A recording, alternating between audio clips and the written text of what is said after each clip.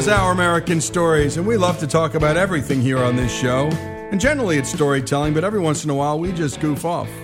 Actually, this isn't goofy at all to us because we're going to be talking about ice, and we talk about things that matter to us every once in a while here. I mean, Hengler, for goodness sakes, has one of our all-time greatest segments, and it was about, well, man wipes. It was about important stuff. Very Much more important than stuff. ice. Much more important than ice. And so for me, ice is an obsession. I like good ice. I like putting everything on ice, milk on ice cold Coke. And I've been getting a hard time from everybody here at the crew because I actually, when I built my new home, I had only one request, a custom ice machine. Nice. And everybody here is treating me like I'm some kind of android or some kind of weasel. Well, anything's got to be better than those crescent-shaped ones that come out of the refrigerator that you bought at Home Depot or something, right? Well, because they absorb the smell of the broccoli and they absorb the smell of the food, and then you put that in a perfectly good, beautiful cold Coca-Cola, and now it smells like broccoli Coke. I don't want broccoli Coke. So I'm not crazy. The Wall Street Journal the other day, and that's proof that there's a paper, right, has on the front page, because this is front page news, Jesse. Sure. You mock me. I haven't said anything. No, I know you haven't. I'll get into your beer obsessions and a couple of others too. Well, you'll do a segment on that. And this one was, in cocktails, ice cubes are hot. Huh. Hot. Craft fans drop spheres and spears, favor big squares. By the way, I don't have a big square. Mine are round cubes. Right. I'm in one of those spheres and spears. It's unbelievably hard to actually find an ice cube. They're rectangular in shape, or they're crescent moon shaped, or they're sphere shaped. I just want an ice cube. I have a cube bowl, Jesse. I'll bring you one. It makes like 2-inch square cubes. But you have to break it out manually, right, and crack the. Yeah, but you have kids. Yeah, that's true. You do have kids. Built-in slaves. Very, very. Stan is always on it. He's always thinking about how to I don't want the amortize those kids children. touching my ice cubes, though. That's a good point. So here's how the story starts off. The world of high-end cocktails is being stirred. The world of high-end cocktails is being stirred by a development that would have been unthinkable. Yeah, there we go. There we go. Perfect timing. So the world of high-end cocktails is being stirred by a development that would have been unthinkable in years past. Bartenders want to put ice cubes in the drinks. They have tried giant balls of ice or ice in the shape of a diamond or a 5-inch spear, to the surprise of craft fans who have been loading up drinks with so-called artisanal ice. Artisanal ice. I love this.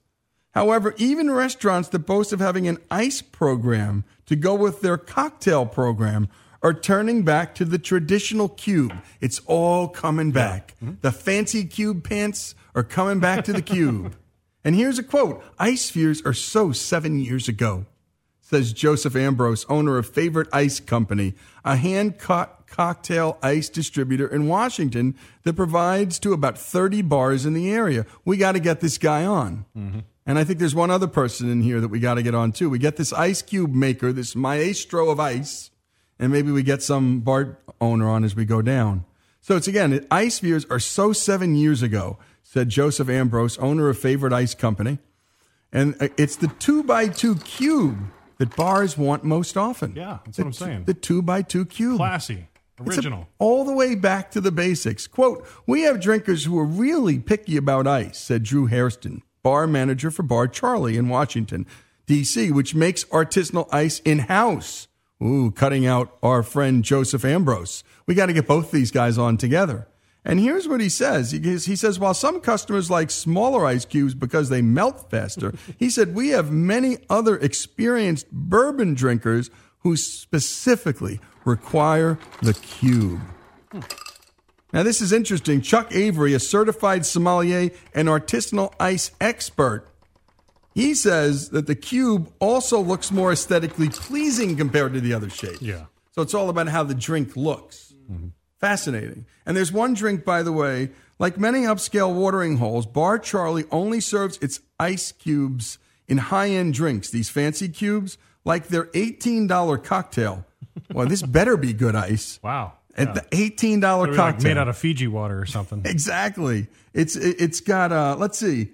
It involves first setting the drink on a piece of wood on fire, then placing the glass over the smoke when the fire is poured and put out, then the customer then puts the cube in the smoked glass, the smoke that came up from the fire, and then pours the bourbon on top of it. $18. We got to talk to Bar Charlie about this.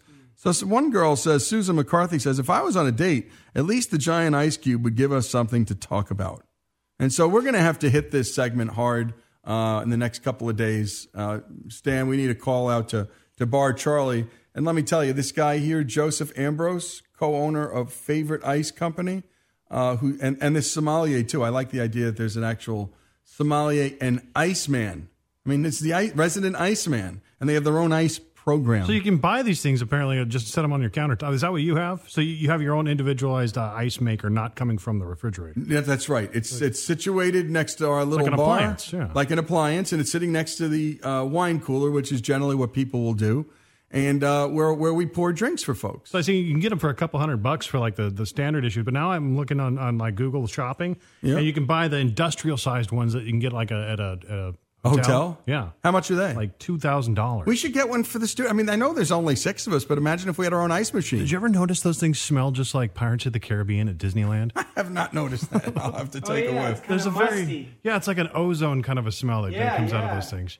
They say that those things have more bacteria inside the ice machines than actual toilets do. Well, if we had an ice machine here, I would show you how I do cereal on ice milk. I would show you how that works, but I would also I'd need my cereal. Basically, Captain Crunch is how you prove it, because Captain Crunch dissolves fast. Gourmet Captain Crunch. So gourmet Captain Crunch. Never put ice cubes in milk. It's like putting ice in beer. It should be a crime. So here's what you do: you take the ice cubes, you put them in a bowl, you pour the milk into a bowl. Then you take a separate bowl and you take a colander. You pour the milk back through the ice in the colander, and then you do this several times. And as the milk pours over the ice, it gets cold without getting sort of liquidy and ugly. This is why you don't like it. Have you tried freezing milk into ice cubes? Not tried that yet. I have not tried Next that week. yet. We'll try that too. The subject is ice here on Our American Stories. And the story was in the Wall Street Journal, in cocktails, ice cubes are hot. Stay here with Our American Stories. We're ahead of the culture. We're ahead of the Wall Street Journal. And we'll talk to a couple of the folks in this story in the coming days. This is Our American Stories. Don't play. If there was a problem, yo, I'll solve it. Check out the hook while my DJ revolves it. Ice, ice.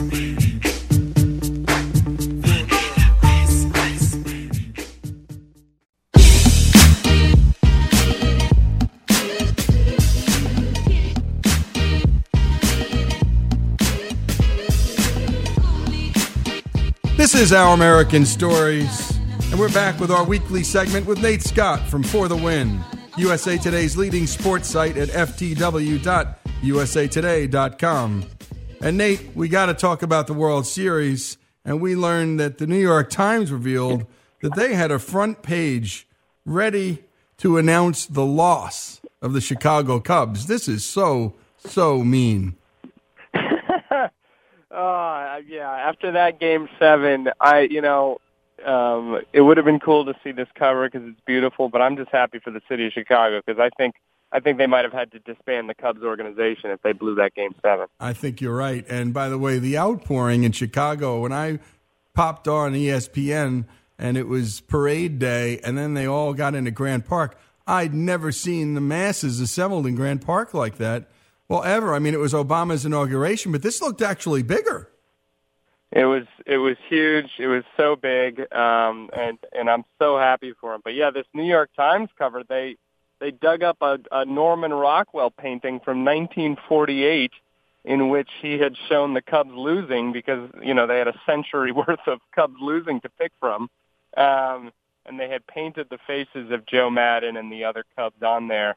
Luckily for Chicago, New York Times didn't have to use it.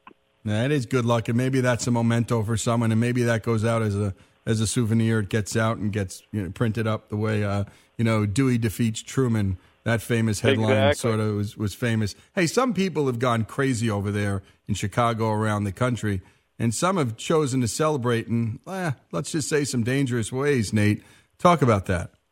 Yeah, these guys have. Apparently, Chicago is all in on each other. They believe in each other totally, perhaps stupidly. One of the new celebration techniques that Chicago has stumbled upon, and which we really hope the rest of the country doesn't pick up on, is trust falls. where fans are falling backwards off of 20-foot-high lampposts or stop signs into the arms of their awaiting Cubs fans below, which no major injuries yet, but with the amount of alcohol that I know is flowing in Wrigleyville, I'm surprised no one got hurt. Yeah, I'm shocked. I mean, a trust fall with a bunch of drunks is, well, not a real good idea. Hey, by the way, I love what Luke Kerr wrote. He wrote, look, Cubs fans, we get it. We know you're super happy, but please stop doing this. It's not funny. It's not cool. It's dangerous. And more than anything else, it's just so stupid. That is pretty stupid. But, what else are they doing out there, Nate? I mean, in the end, is this going to spill over into next year? Is all this euphoria going to keep this club together? Or are guys going to just, march off like they so often do now in pro sports? It's 1 year and out. Well, luckily for the Cubs, they've built a pretty good young core, and the sort of the heart of the team they've got around for a while. That young group of Rizzo and Chris Bryant and Javi Baez and Addison Russell, those guys are all in their early 20s, and they've got them locked up for years. The big relievers that they had, Aroldis Chapman, I wouldn't be surprised if he goes. So it's not going to be exactly the same team, but these Cubs are built to be good for a long time, so I wouldn't be surprised if they're back right again next year. And what does it say about management, Nate? Talk about that just for a bit, because we know management matters. Yeah, I said Theo Epstein right now goes down as the greatest baseball executive of the modern era. I mean, he's got some comparison in the long run with Branch Rickey and some other pioneers, but for what he's done for the city of Boston and now Chicago, where, he had a plan both times, he had a philosophy, he knew the players that he wanted, and he executed on it. And to see so many other teams, it's really hard to do. It's easy to say that. It's so hard to do that. You can chase big players you think are good, or you do something you think will make the fans happy or something. He was very patient. He went out and got a very good group of young players, complemented them with, veterans who had been there before, won World Series before, and found a really great group of guys. And I don't know, it just speaks to, it's not all luck. If you have a plan and you can execute on it, you can change history. Hey, what's happened to this whole Moneyball thing? Are the data guys still dominating, or is there some, that's the Michael Lewis book, by the way, for folks who didn't read it, and the movie. Are the data guys still dominating, or is there now finally some wisdom about a combination of data and chemistry? What's going on in the league, and particularly in Chicago? What do you think? Yeah, Chicago sort of, they kind of built the team a little bit like Theo built those Red Sox teams. It was sort of a Moneyball approach. All these hitters on the team, minus a couple, are pretty patient at the plate. What I think they're starting to understand better now with data and other things is how fielding comes into play, how speed is actually really important. They didn't think speed was important for a long time. It's actually really important. Fielding's important. Chemistry's important. They brought in some older guys. David Ross was brought in this year kind of to be the backup catcher, but also to be a guy who was, just part of the team to make things great. Jason Hayward is a guy who couldn't hit a ball all postseason, and he was the one when the rain delay happened in the 10th inning, gave a speech that wound the Cubs up and led them to victory. So I think they're starting to realize that, you got to have the right guys, but the personalities need to be the right as well for each other. I think that's right, and I think it's good to see a marriage of both these things. So you always got the data people arguing with the chemistry people, and you saw that Clint Eastwood movie, which I forget the name of it, something about the curve or something like that. Yeah, but it was the curve. That's right, but it was a sort of a rebuttal. It was Eastwood's rebuttal to the data guys in sports and life, I think, basically. Let's switch it and pivot to the NFL, because you have Richard Sherman talking about the NFL and what's wrong. And basically, Nate, he argued that the NFL's ratings are down because it's just not fun anymore. That's not good to hear from a star player like Richard Sherman. Talk about that. Yeah, I think there's a lot going on with the NFL. Ratings are down big this year, and I think it's a combination of some things. I think people, don't watch cable like they used to. Other people are cutting the cord. The other leagues are getting more popular. I do think he's onto something here, though, which the NFL for so long has tried to make everyone be the same and celebrate touchdowns the same way and wear the same uniforms and not express any individuality, that it's becoming sort of a corporate league where it's hard to tell the stars apart. It's running backs come in the league, they're gone in 2 years. They've got a few marquee quarterbacks. All those guys are up in their 30s by now. And if you've got someone like Richard Sherman saying the league isn't letting us have fun, I mean, could we have a Deion Sanders in the NFL right now? I don't know. NFL, I think he would be fined every week. I love that he said NFL. I love that you said NFL equals no fun league. Fines for celebrations, fines for trash talk. Come on. Fines for uniform violations. It's just crazy, Nate. It's crazy. And if you look at the NBA, which has just fostered these stars and created these personalities that everyone knows and everyone loves, and to see what the NFL is doing, kind of swinging the opposite way, it's hard to argue that the NBA is getting something right that the NFL isn't right now. No, look at the difference in the way LeBron James celebrates. He does those like body pumps and those fist bumps. And then you got Steph Curry, and he just he smirks. He barely even smiles. Like he doesn't jump up and down. He points to the sky, points to his God. He's got his own way of celebrating. And this is what Richard Sherman actually wrote. I generally don't like to read your publication and your website's quotes to you, but I want to read this one. Sherman wrote this: because the league isn't fun anymore. That's why the ratings are down. Every other league, you see the players have a good time. It's a game. This isn't politics. This isn't justice. This is entertainment. They're no longer allowing the players to entertain. They're no longer allowing the players to show any kind of personality, any kind of uniqueness, any individuality, because they want to control the product. They want to control the messaging. My goodness, this guy should be a staff writer, Nate. He's great. I mean, he's speaking off the cuff, too. I mean, he really thought about it a lot, and I think he's got some really great points. I mean, you see some of the receivers on other teams running to their sidelines to celebrate because they're hoping they won't get flagged, and the officials are chasing them down the sidelines and flagging them there. And it's like, what are we doing? This is supposed to be fun. Touchdown celebrations are a blast. Yeah, remember Chicago? I mean, they had the whole Chicago shuffle, and we had Willie White Shoes Johnson. Hell, we had Willie White Shoes Namath. I mean, look at the guy who really created all that attention for the NFL. You may not have loved it. Some people thought he was a braggart. Other people thought he was so cool. But everybody was talking about it, and no one was going to say Joe Namath was corporate. Nobody. Exactly, and that's, the NFL is, by making it so homogenized, they are limiting discussion and they're limiting argument, and they're trying to present this unified front where that's the fun. The fun is arguing. Some people think he's a braggart. Some people think he's cool. That's the best part of sports. So I don't know what the NFL's long-term strategy is on a lot of this stuff. Well, I think they're going to have to do something. And next week, we're going to argue about the Golden State Warriors. Get prepared, Nate. You and I are going to go at it. You think the Warriors are just trying to find themselves. I think the Warriors were lost. And I don't think they win, and I don't think they repeat. It'll be a fun week. That's all we'll do next week. Me and you, mano a mano, Nate. Looking forward to it. Same here. Have a great one. This is Lee Habib. This is Our American Stories. Nate Scott, USA Today's For the Win, ftw.usatoday.com.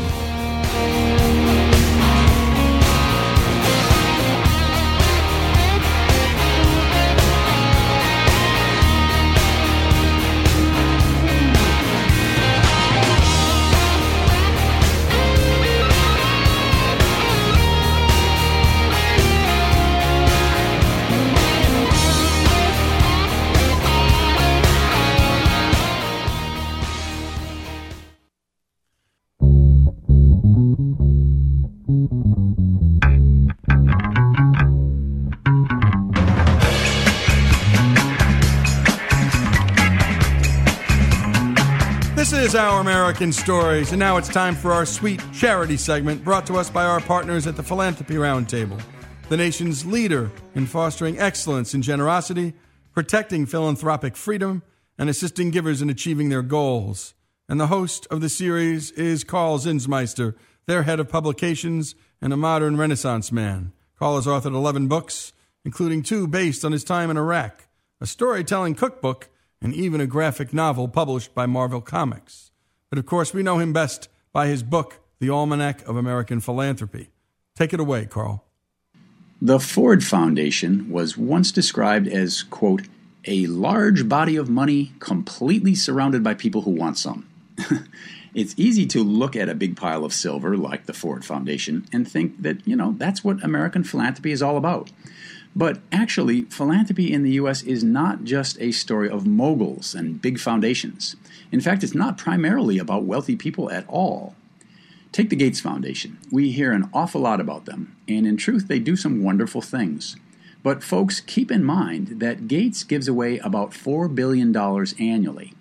Meanwhile, Americans as a whole donate $373 billion every year. That means Gates money is about 1% of our total yearly donations. And the value of our donated time as volunteers is worth about as much as the cash we transfer. So Gates and other big givers are only a small portion of our full charitable pie. Let me give you the hard numbers. This year, only 14% of charitable giving in the U.S. will come from foundations, and only 5% more will come from corporations. The other 81% is given by individuals, and the bulk of that comes from everyday small givers at an annual rate of about $2,500 per household. You multiply that by hundreds of millions of households and you get big bucks. Relatively few people realize that lots and lots of small donors are the philanthropic iceberg that looms beneath the surface, underneath that tip of Rockefellers and Zuckerbergs and Buffetts that is so visible, but not the main body. To make sure that this crucial reality about the importance of small donors in our country doesn't get overlooked, I do some extended storytelling in my new Almanac of American Philanthropy about giving by ordinary people in the U.S. Take Gus and Marie Selensky. Gus was a plumber and Marie was a nurse.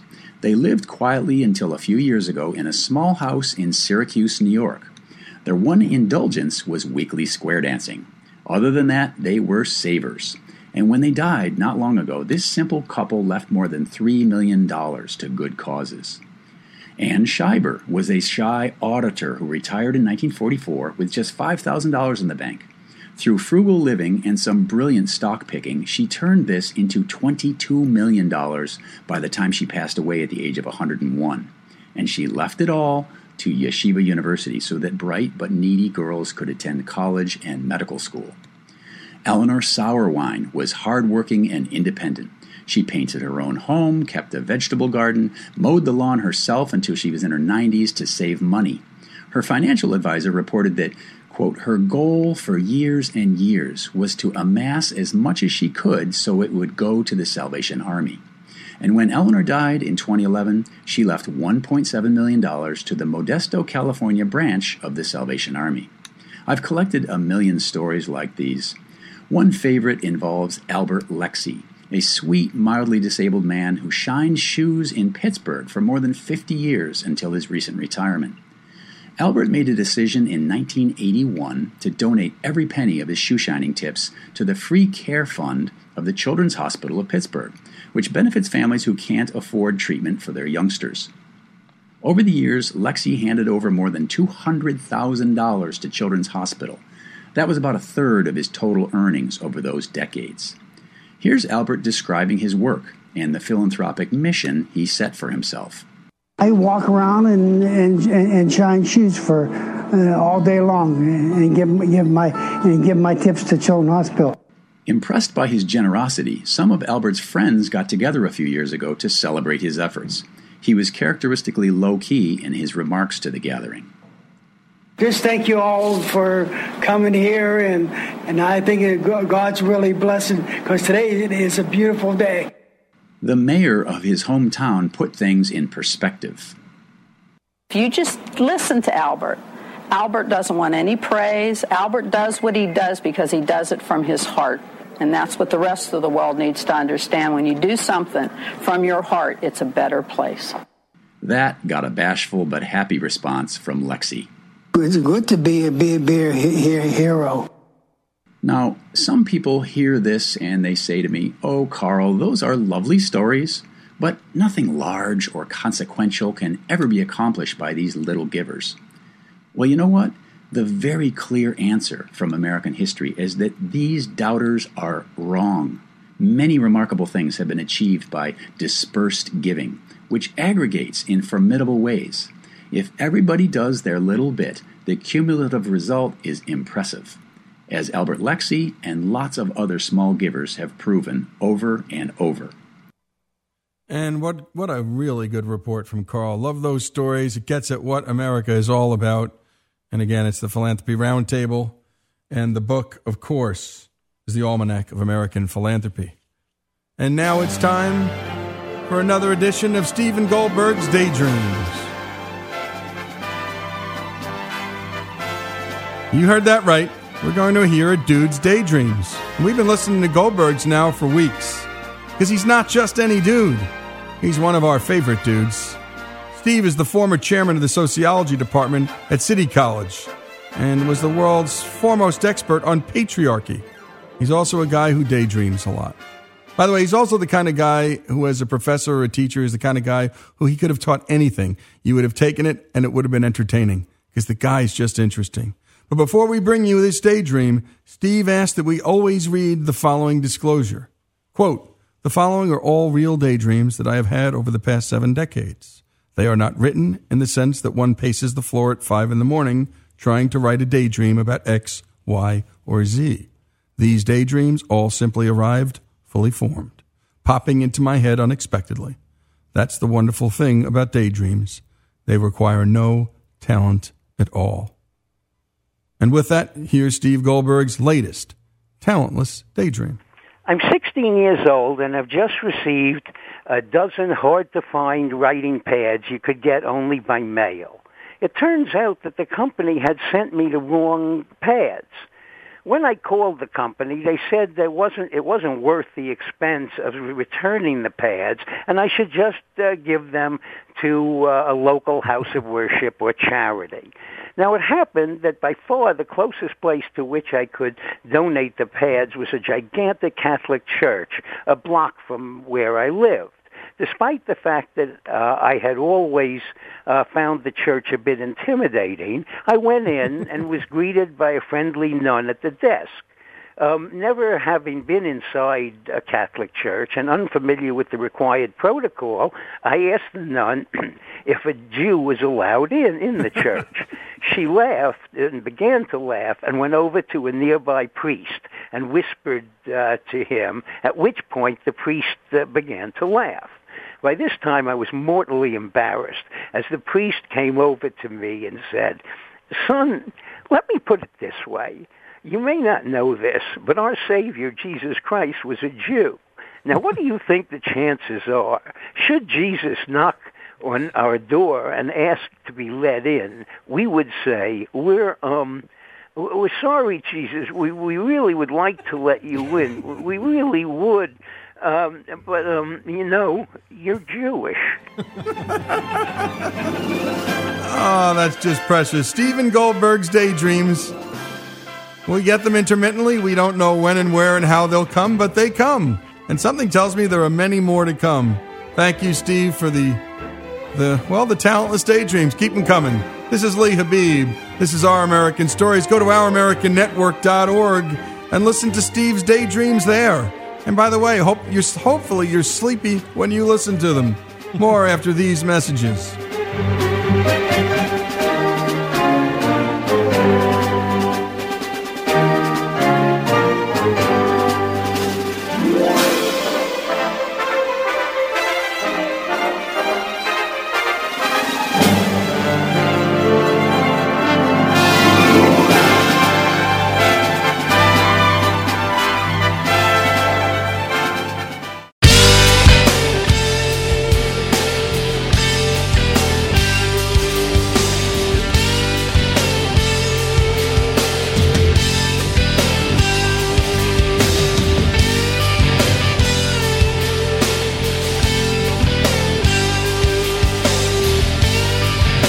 This is Our American Stories, and we're listening to Dissident from Pearl Jam's second album, Versus. And on this day in history, Pearl Jam went #1 with this album. I wasn't so sure she wanted him to stay. What to say, what to say. Soon she was down, soon he was low. At a quarter past, a holy no. She had to turn around when she couldn't hold. Oh, she folded. A dissident is Released in October 1993, Versus was one of the most successful sophomore albums in rock history, setting an all-time record for first-week album sales at the time with 950,000 copies sold.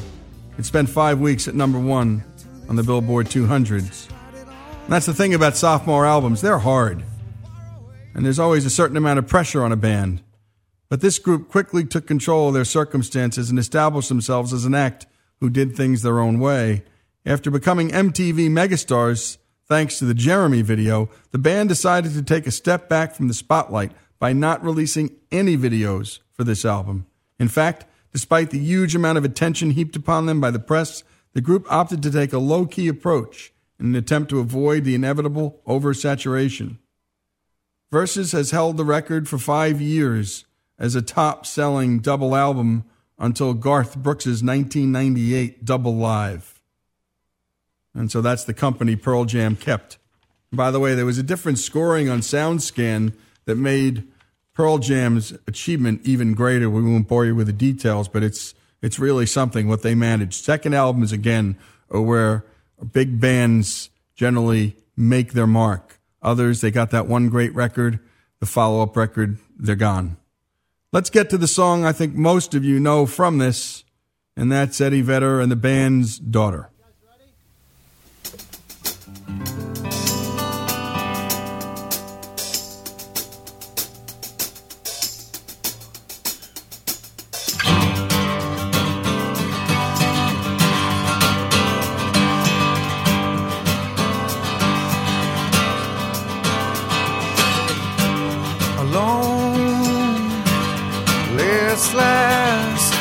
Breakfast table in an otherwise empty room.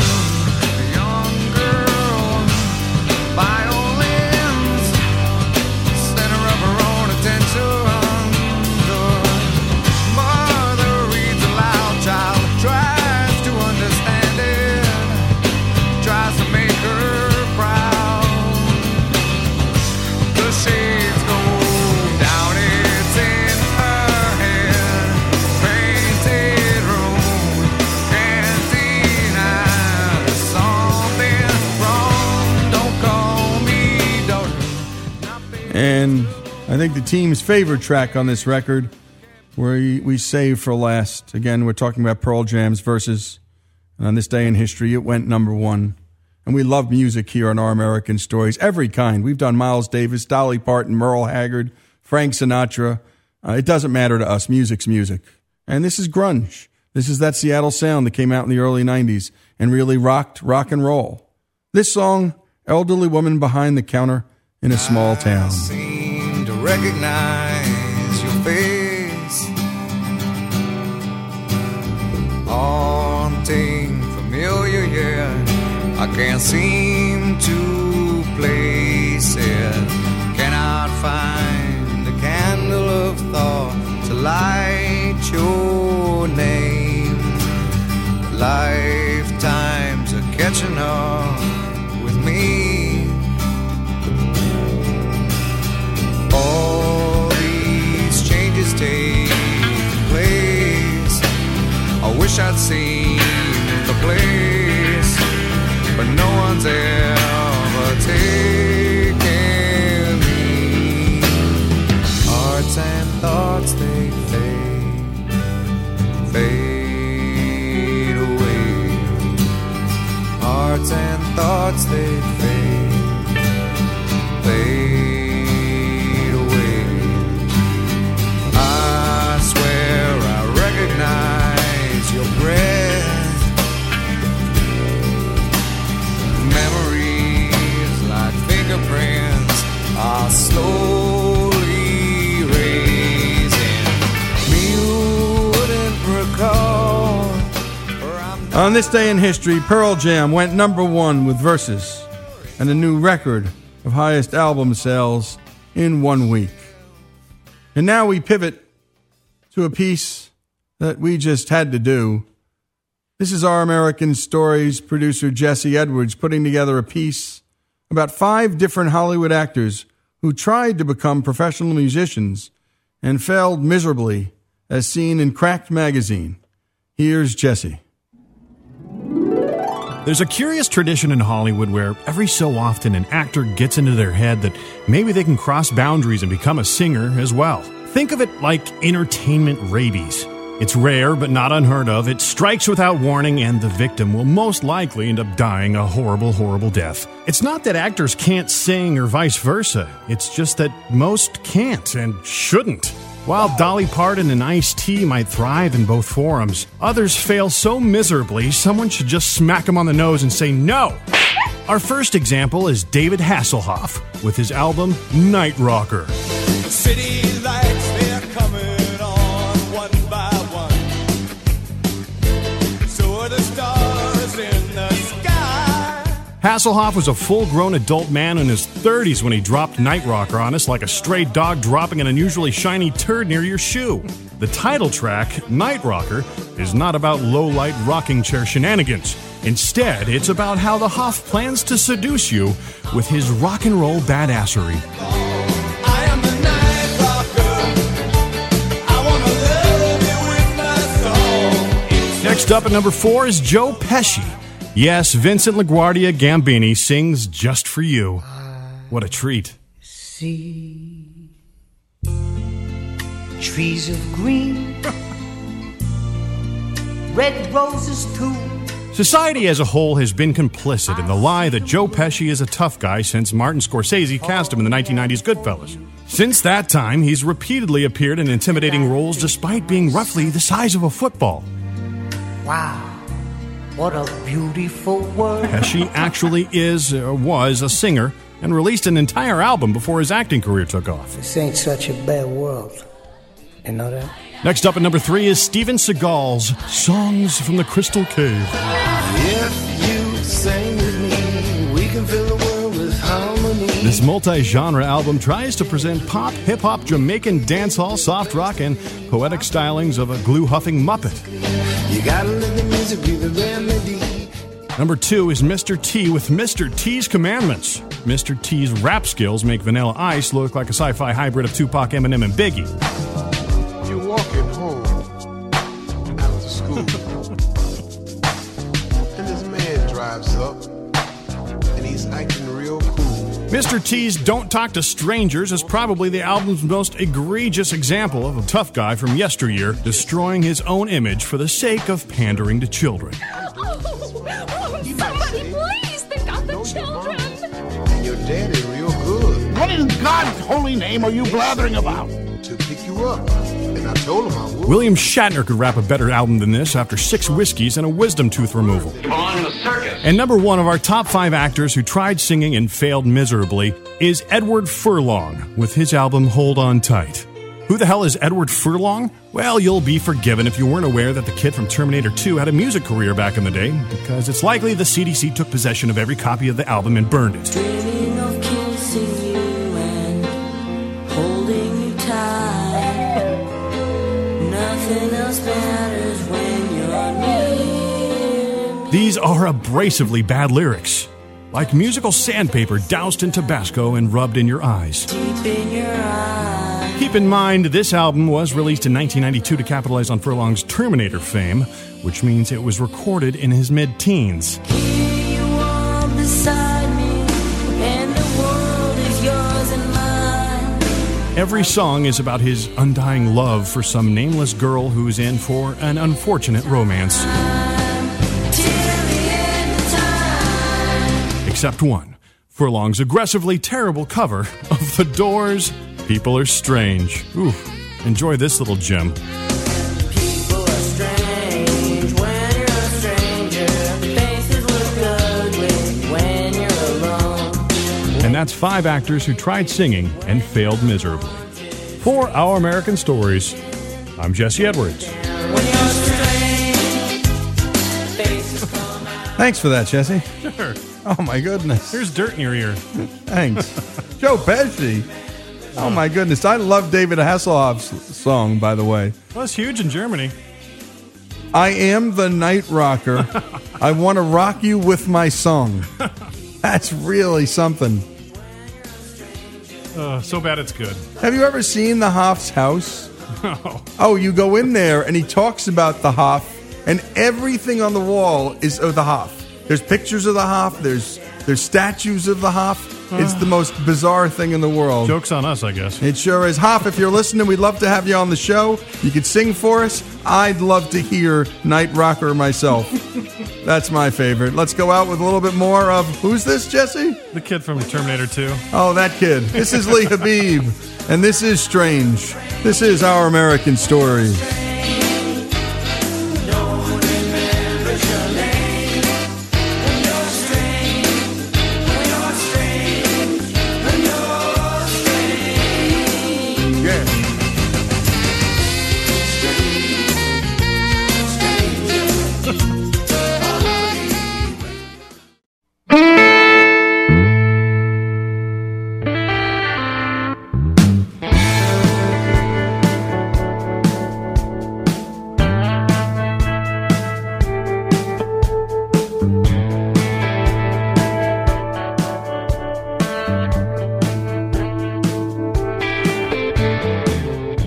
Our American Stories, and for the hour, the life of Billy Graham, born on this day in history in 1918 and still alive today, 98 years old.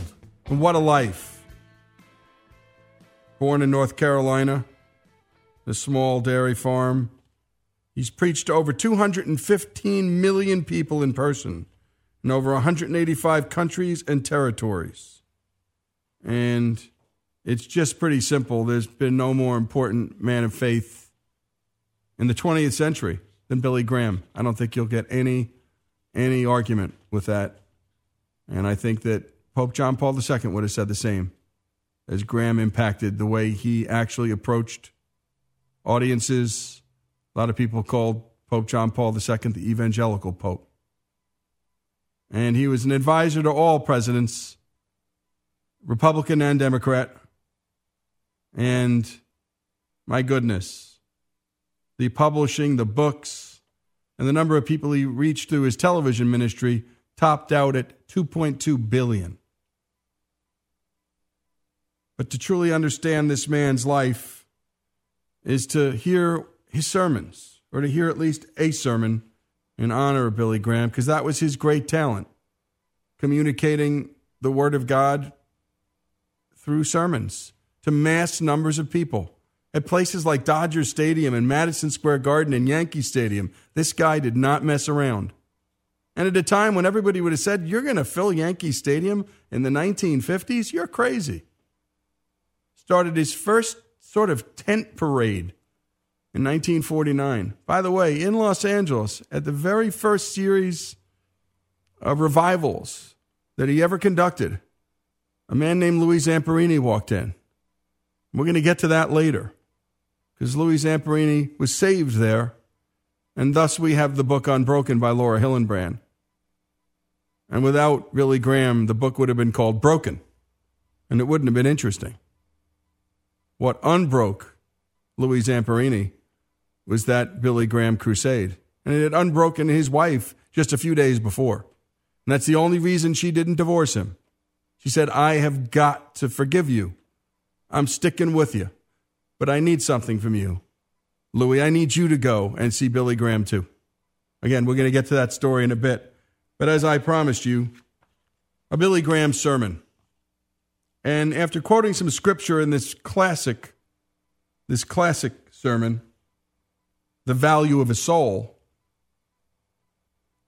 he read this scripture, and it's from Mark, and it's Mark 35 through 38. For whosoever will save his life shall lose it, but whosoever shall lose his life for my sake and the gospel's, the same shall save it.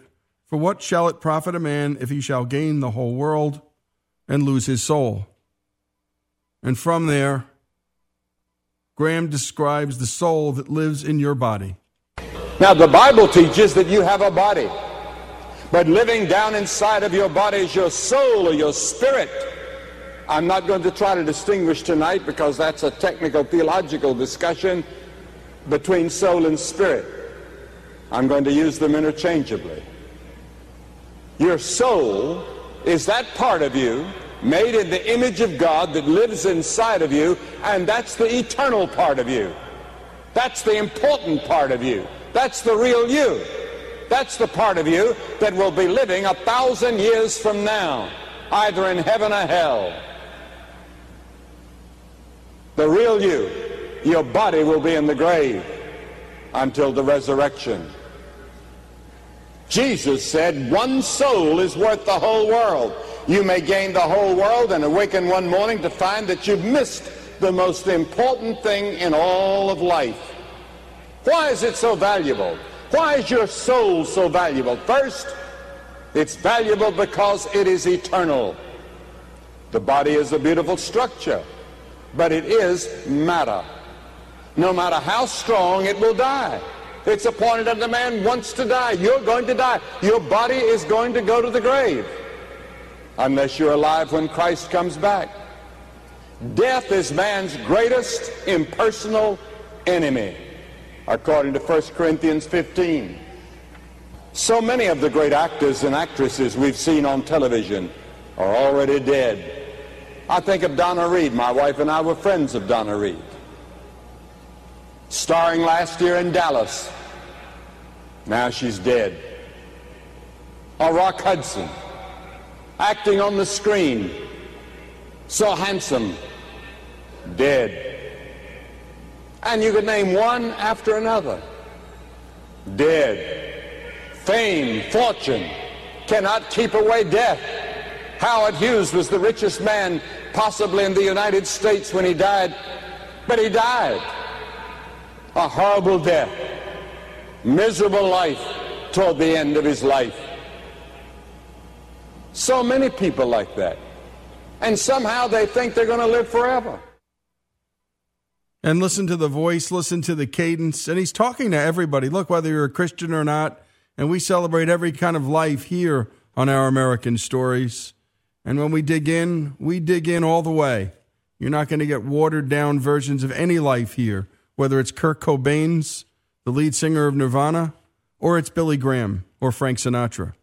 And that's why we're playing you this sermon, and that's why we're starting with, well, one of the most important chapters he thought there was in the Bible. And verses. And when we come back, we're going to hear more from the Value of the Soul sermon, one of his favorites. It was at the Washington Convention Center in front of the masses. And look at how simply he spoke. And he addressed just questions we all wonder about. Believers, non-believers. What are we? Are we a pile of membranes? What happens when we die? Oh my goodness. We should ask these questions more often. And I think now more than ever in an age of Twitter, instant feedback, instant everything, we need Billy Graham more than ever. And these questions. This is Our American Stories, the life of Billy Graham for the hour, born on this day in history in 1918.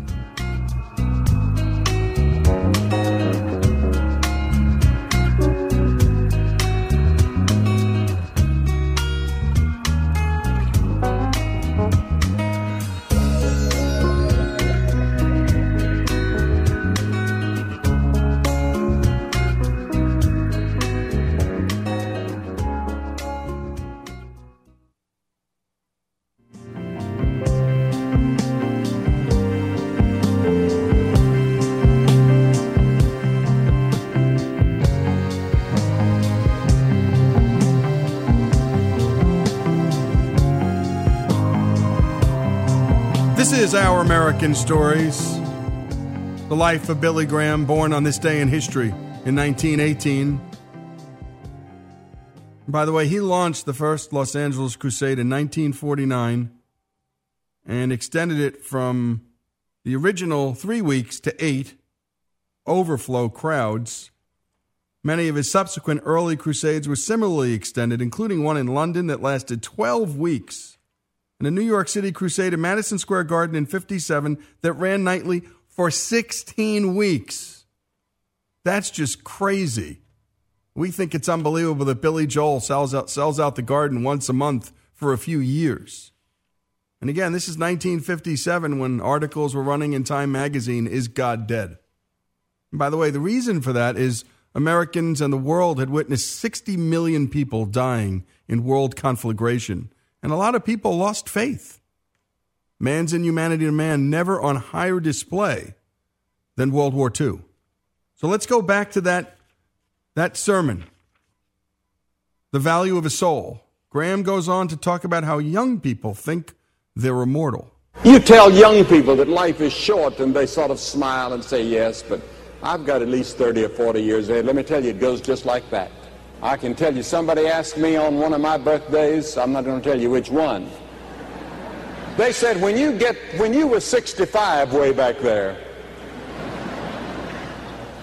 what was your greatest surprise in life? I said, the brevity of life. That's the greatest surprise of my life, is how brief it is. It's gone. I feel like a boy.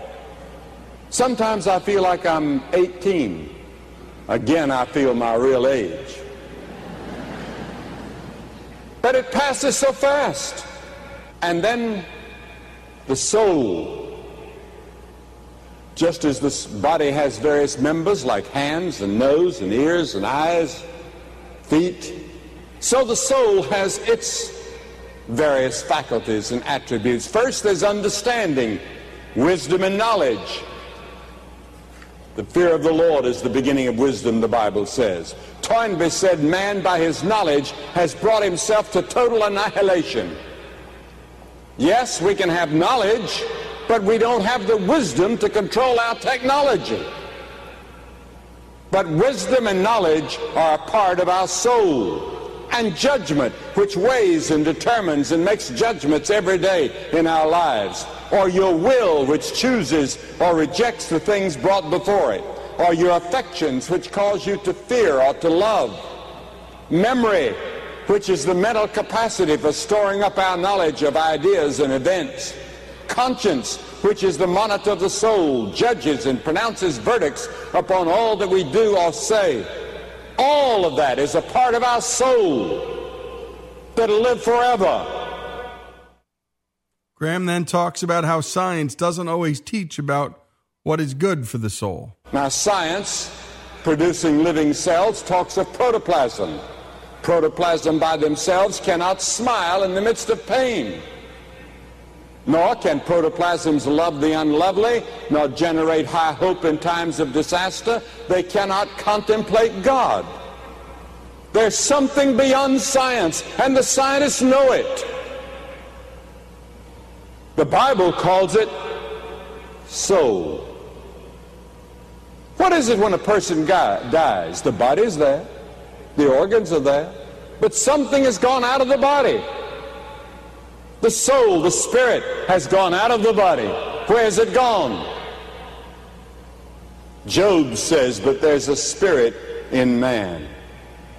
And in Ecclesiastes it says, then shall the dust return to the earth as it was, and the spirit shall return unto the God who gave it.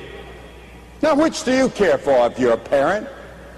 A child's clothes or the child? A servant says, here are the clothes, they're neat and clean, but the child got lost. What would you think of that? And that's what we say. We've taken care of our body, Lord. Here's my body. I didn't neglect it. I took exercises, all those exercises on TV that Jane Fonda has or somebody else has got. I did all those things. I jogged regularly. I ate the proper foods, and boy, did I take the vitamins and the minerals and packages of them. Whole fistfuls a day. And I went to see the doctor regularly. I went to see the dentist every 6 months. My body's in good shape until it died. And Lord, I took care of it. But I neglected my soul. I didn't feed the soul. I didn't give any vitamins to the soul. I never read the scriptures, your word.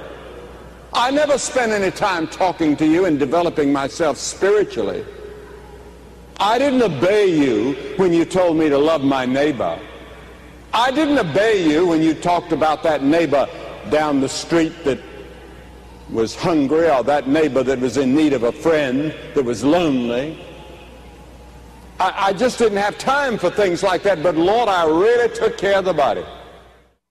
And here's how Graham closes things out. Now, what do you think the Lord is going to do? You see, the body is the house and the soul is the tenant. And it's eternal. You can't be unborn. You were born to live forever. And you cannot be unborn. You cannot stop the process. You can change the direction of your life.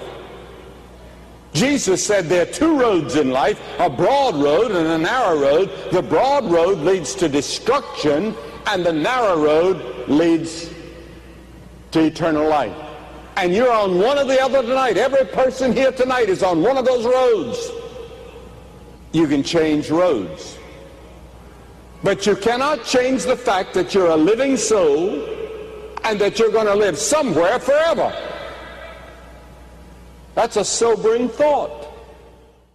That is a sobering thought, and this is as relevant today as it was then, as it was in the first century, and these are eternal questions, and that's why we're celebrating the life of Billy Graham, because nobody pondered them better, and nobody took them to the culture better. What Graham was so good at doing was sitting down with the stars of the day, loving on them, sharing, showing goodwill.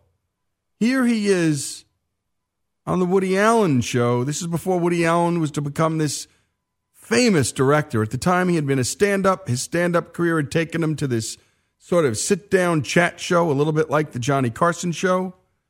Woody Allen once had Billy Graham on his TV show back in '69.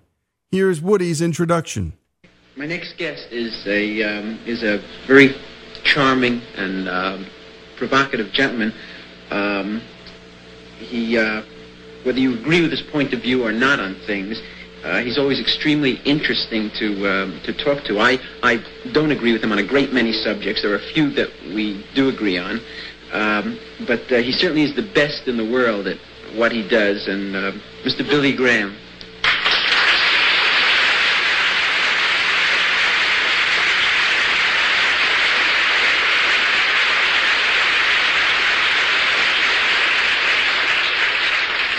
Very nice to be with you, Woody, and I'd like to say that there's some things I don't agree with you on.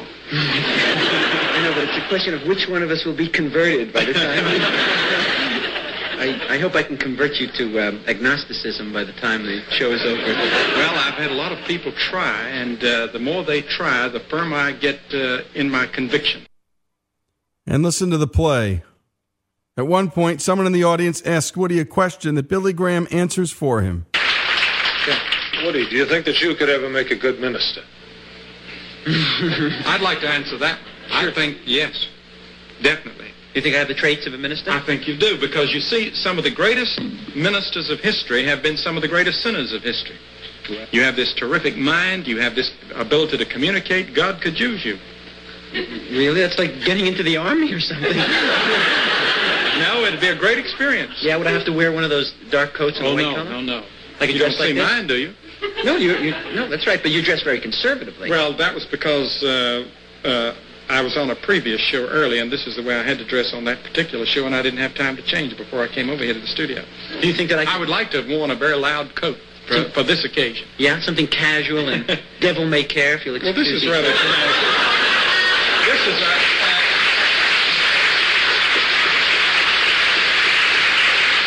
You mean something wild, like a blue coat or something like that, rather? Yes, something really crazy, like a blue coat. Thank you for coming here and doing this with me, and you're always, a treat to talk to, and I hope I haven't provoked you or alienated you in any way. Oh, no.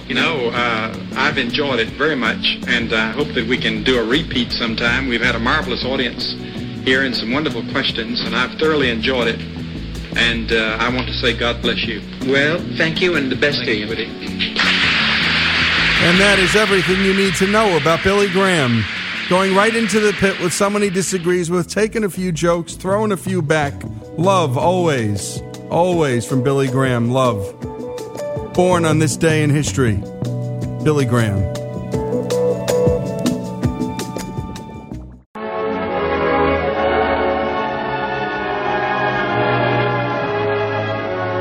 The The city of Los Angeles, California, has grown to such proportions that it covers many square miles between the Sierra Madre Mountains and the Pacific Ocean.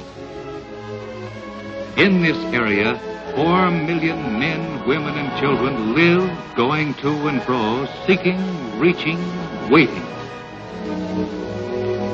From Minneapolis comes the young evangelist Billy Graham and song leader Cliff Barrows, his wife Billy Barrows, and Beverly Shea, the gospel singer, to cooperate with Christ for Greater Los Angeles in a great revival campaign. This is Our American Stories, and that's some newsreel from way back when. And Billy Graham began, well, almost everything back in that year. That's when the revivals began. And that brings us to a couple of stories we're going to bring to you that the mainstream culture has not, and that is the mainstream media. And the two stories we're going to discuss here are the stories of Louis Zamperini and the story of Johnny Cash. And Zamperini was at that 1949 revival while his wife had gone first. 9 years later, after having given himself to Christ at that Billy Graham revival, well, let's take a listen to Billy Graham introducing Zamperini in San Francisco in 1958 to another large crowd at Candlestick Park. Maybe many of you remember the headlines in 1936. Some of you older people do. Because Louis Zamperini was representing the United States in the World Olympics in Berlin. He was the great Olympic miler. And he was the man that climbed up the Reichstag and pulled Hitler's flag right down from the top. And the whole world gasped, and it became an international incident. During the war, Louis Zamperini was an American war hero. He was 47 days on a life raft floating around in the Pacific. And he began to drink when he came home, and he was confused and frustrated and mixed up in his life. And he, too, wandered into that tent on Washington and Hill in Los Angeles and found Christ as his Savior. And tonight, he is the director of the Victory Boys Camp for juvenile delinquents in Los Angeles, giving his full life now to try to rehabilitate juvenile delinquents and lead them to a knowledge of Jesus Christ. Louis, we're delighted to have you with us tonight. Thank you, Billy. It was after the war, and with about $10,000 in back pay from 2.5 years in prison camp, and also collecting my life insurance for being dead, I became extremely selfish, cynical, and greedy until the wind was finally let out of my sails. I lost everything that I possessed outside of my wife and little girl. And it was then that my wife was able to persuade me into going down to that meeting at Washington and Hill Street in Los Angeles, where I heard the gospel from Billy Graham's lips.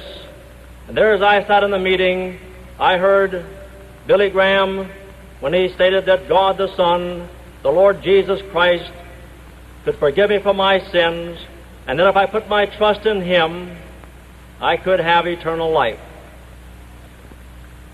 And so I went forward in that meeting, asked God to forgive me for not having kept many promises I made on the raft. I acknowledged to God that I was a sinner. I asked the Lord Jesus Christ to come into my heart and save me, and of course He did. Since then, I have had an unquenchable joy of working with these wayward boys and also preaching to them the same gospel that I heard 9 years ago. Thank you very much. And many years later, Zamperini was interviewed. This is after Laura Hillenbrand had written her remarkable book. Actually, before Angelina Jolie did her movie, which somehow left Billy Graham and Jesus Christ out of the movie. What was in that movie, though, and was in Laura Hillenbrand's book, was the torture that Zamperini faced from a guy named The Bird. That was his nickname, The Bird. And he was brutal. He was brutal to Louis. And the beautiful part of the book is that, well, Louis Zamperini went to The Bird's house in Japan, tried to get in touch with him to forgive him. The Bird wouldn't see him. But it didn't matter. Louis still forgave him, because that's what Christians are supposed to do. Here is Louis Zamperini sharing his journey after the war and after that prison camp experience with the bird. He was back home, but all was not well. Now I got married, I have a little girl, and I'm still suffering nightmares, waking up screaming, strangling the bird. And one night I accidentally strangled my wife in my dreams, and she got scared. I drank, I just figured the more I drank, the better I'd sleep at night. So I was out every night drunk. My wife refused to go with me, and she decided on a divorce, and had every right for a divorce. And then somebody had talked her into going to hear a new evangelist, a young evangelist called Billy Graham. I ask you tonight, are you prepared to meet God? Are you prepared to meet God the moment you die? She said, and because of my conversion, Louis, I'm not going to get a divorce. Boy, I was happy. Then she and her newly found Christian friends were all over me, and I avoided them like a plague. She talks about one person only, the person of Jesus Christ, for 30 minutes. And, he read the scriptures, for all have sinned and come short of the glory of God. And the wages of sin is death. But the gift of God is eternal life through Jesus Christ our Lord. Well, I knew I was a sinner, but I didn't like the idea of someone else reminding me, Well, if anybody had ever asked me if I believed that Christ was the Son of God, I would have said yes, all my life I believed it. But the heart, no, I knew somehow if I believed it in my heart, my life would have been different. So I knew I didn't possess the Savior. But I still didn't want to do it. And I think the best description of that is the Bible says that men prefer darkness rather than light. And here I was preferring my rotten life to the light. And then I started having a flashback to the life raft and prison camp.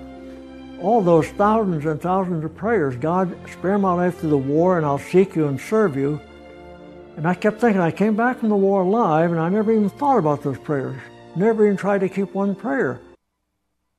Zamperini decided to convert to Christianity, and that led him down a path towards forgiveness and peace. I got off of my knees. Somehow I knew I was still getting drunk. I knew it. I also knew that I forgave all of my guards, including the bird. I knew it. And I think proof of that is I had nightmares every night about the bird since the war and after the war. And the night I made my decision for Christ, I haven't had a nightmare since. 1949 till now. And that is some kind of a miracle. I believe it with all my heart that all things work together for good for those who love the Lord, for those who are called according to his purpose. Christ told us in the scriptures, I am the way, I am the truth, and I am the life. He that cometh to me I will no wise cast out. Christ is the way to God. He's the way, he's the truth. People are always seeking truth. Well, the truth is Christ. And he's the life. But I think our eternal life starts now by faith in Jesus Christ. And so that is the strength we live by, and death no longer has a sting, not to the Christian. Not quite sure how Angelina Jolie could have dropped that out of the movie. That was her decision. But that's why we do this show. And Billy Graham's life deserves an hour. And when you talk about Billy Graham, you've got to talk about Jesus Christ. And Louis Zamperini's talking about Jesus Christ. And that's what he believed in. And again, it's almost a crime. It should almost be a crime to, when making a movie about a person like this, to leave that out because you don't believe it. And that's why Angelina Jolie did that. And shame on her. Read Unbroken, though. Forget the movie. That movie, should be called Broken. Because what unbroke Louis Zamperini was Billy Graham. And on this day in history, Billy Graham was born. And that's why we're celebrating his life. We're going to hear about Johnny Cash's life in the next segment. We're going to hear from a TED conference as well. And from Pat Williams, our resident leadership writer, who has some interesting things to say about Billy Graham on segregation and what he did as a young pastor and minister to fight the forces of segregation. And he was a man who was born in North Carolina. This was no easy task. The life of Billy Graham. More after these messages.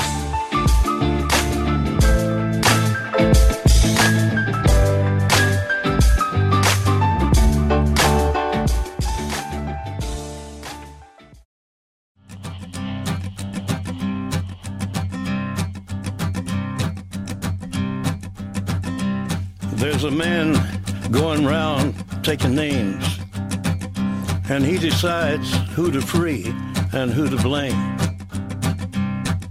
Everybody won't be treated all the same.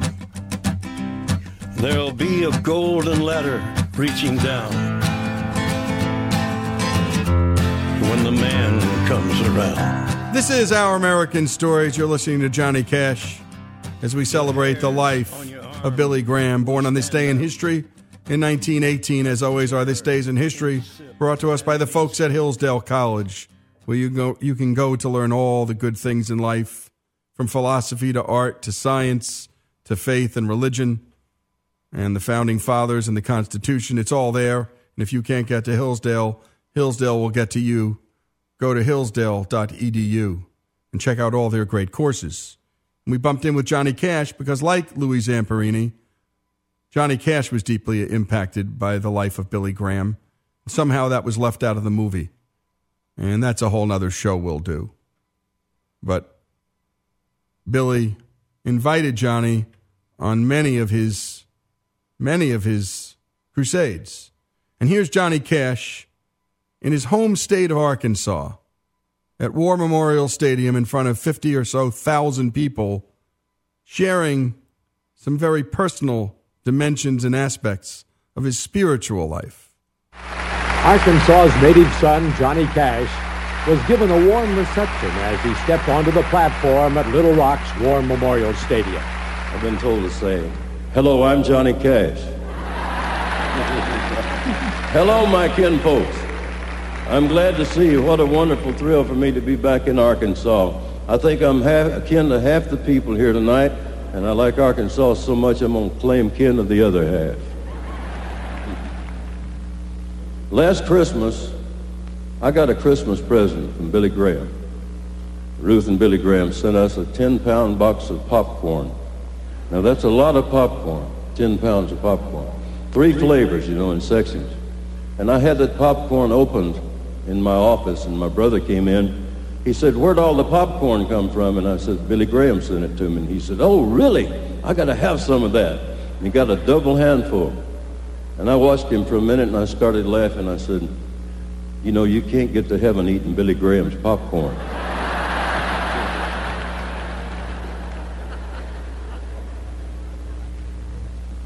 Well, that has, I've thought of that so many times since then, and that has been like a parable for me, and it really struck a serious note for me. For 35 years, I've been a professional entertainer. My personal life and personal problems have been widely publicized. There have been things said about me that made people ask, is Johnny Cash really a Christian?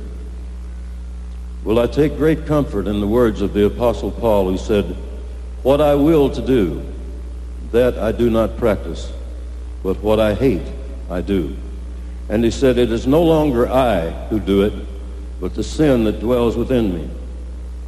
But who, he asked, will deliver me from this body of death? And he answers for himself and for me through Jesus Christ the Lord. I'm living through the grace of my Lord Jesus Christ. I believe in him.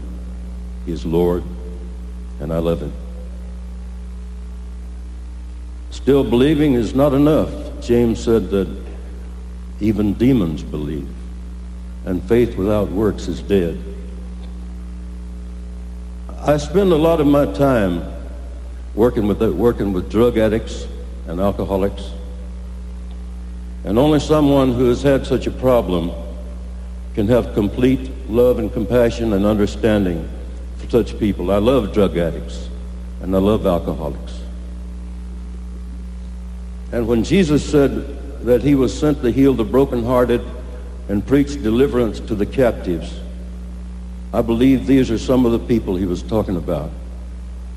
If some lost, lonely person somewhere out there in a dirty bed in a dark room can see the light of Jesus Christ in me, then that is my reward. My faith is alive and working. And that's not just eating Billy Graham's popcorn. How do you leave something out of Walk the Line like that? I just don't understand it, actually. You know, a man called Cash, we were all drawn to him because of a man called Christ. Oops, forgot that. Shame on the producers and directors of Walk the Line, which was otherwise a very good film, but for that minor omission, which was deliberate.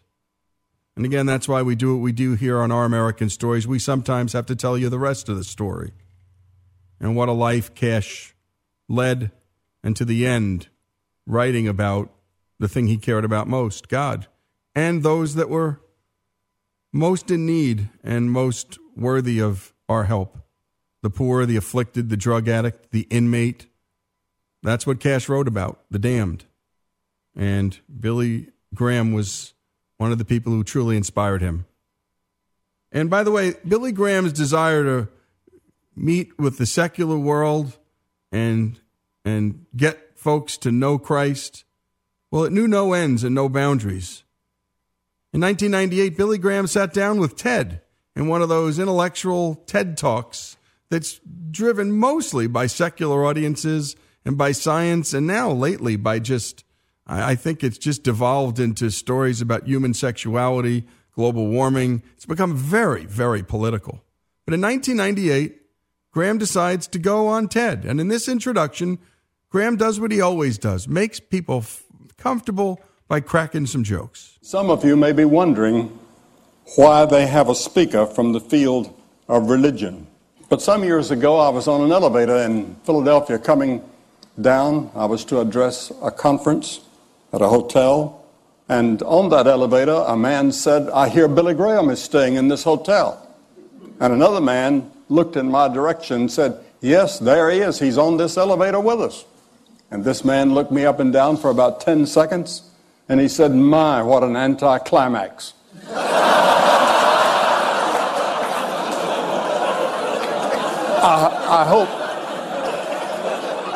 I hope that you won't feel that these few moments with me is an anticlimax. And then Graham goes on to talk about technology. And he says, it isn't evil, but man yearns for something more than technology can provide. The British philosopher Bertrand Russell was not a religious man, but he said, it's in our hearts that the evil lies, and it's from our hearts that it must be plucked out. Albert Einstein, I was just talking to someone when I was speaking at Princeton, and I met Mr. Einstein. He didn't have a doctor's degree because he said nobody was qualified to give him one. But he made this statement. He said, it's easier to denature plutonium than to denature the evil spirit of man. And many of you, I'm sure, have thought about that and puzzled over it. You've seen people take beneficial technological advances, such as the internet we've heard about tonight, and twist them into something corrupting. You've seen brilliant people devise computer viruses that bring down whole systems. The Oklahoma City bombing was simple technology, horribly used. The problem is not technology. The problem is the person or persons using it. King David said that he knew the depths of his own soul. He couldn't free himself from personal problems and personal evils that included murder and adultery. Yet King David sought God's forgiveness and said, you can restore my soul. You see, the Bible teaches that we're more than a body and a mind.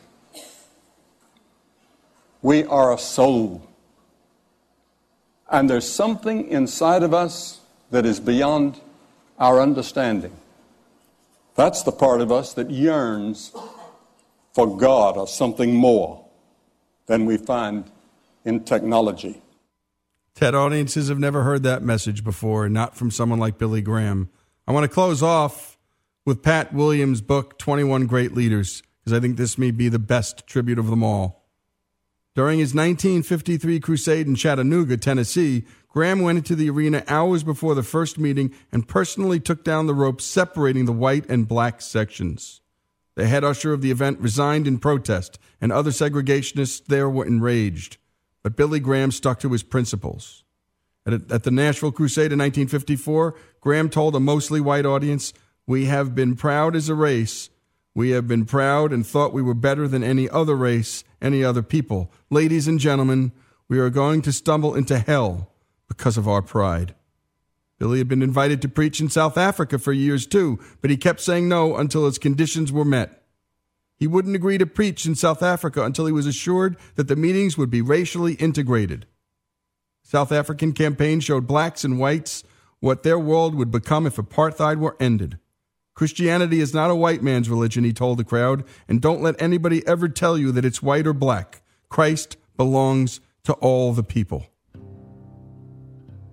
And so we close out our hour celebration of Billy Graham with Johnny Cash's last recording, a song that's secular that he turned into a sacred one. The first time ever I saw your face, I thought the sun. The life of Billy Graham, born on this day in history in 1918. This is our American Stories. In your eyes,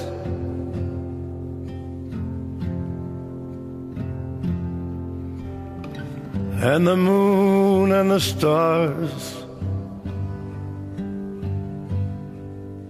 were the gifts you gave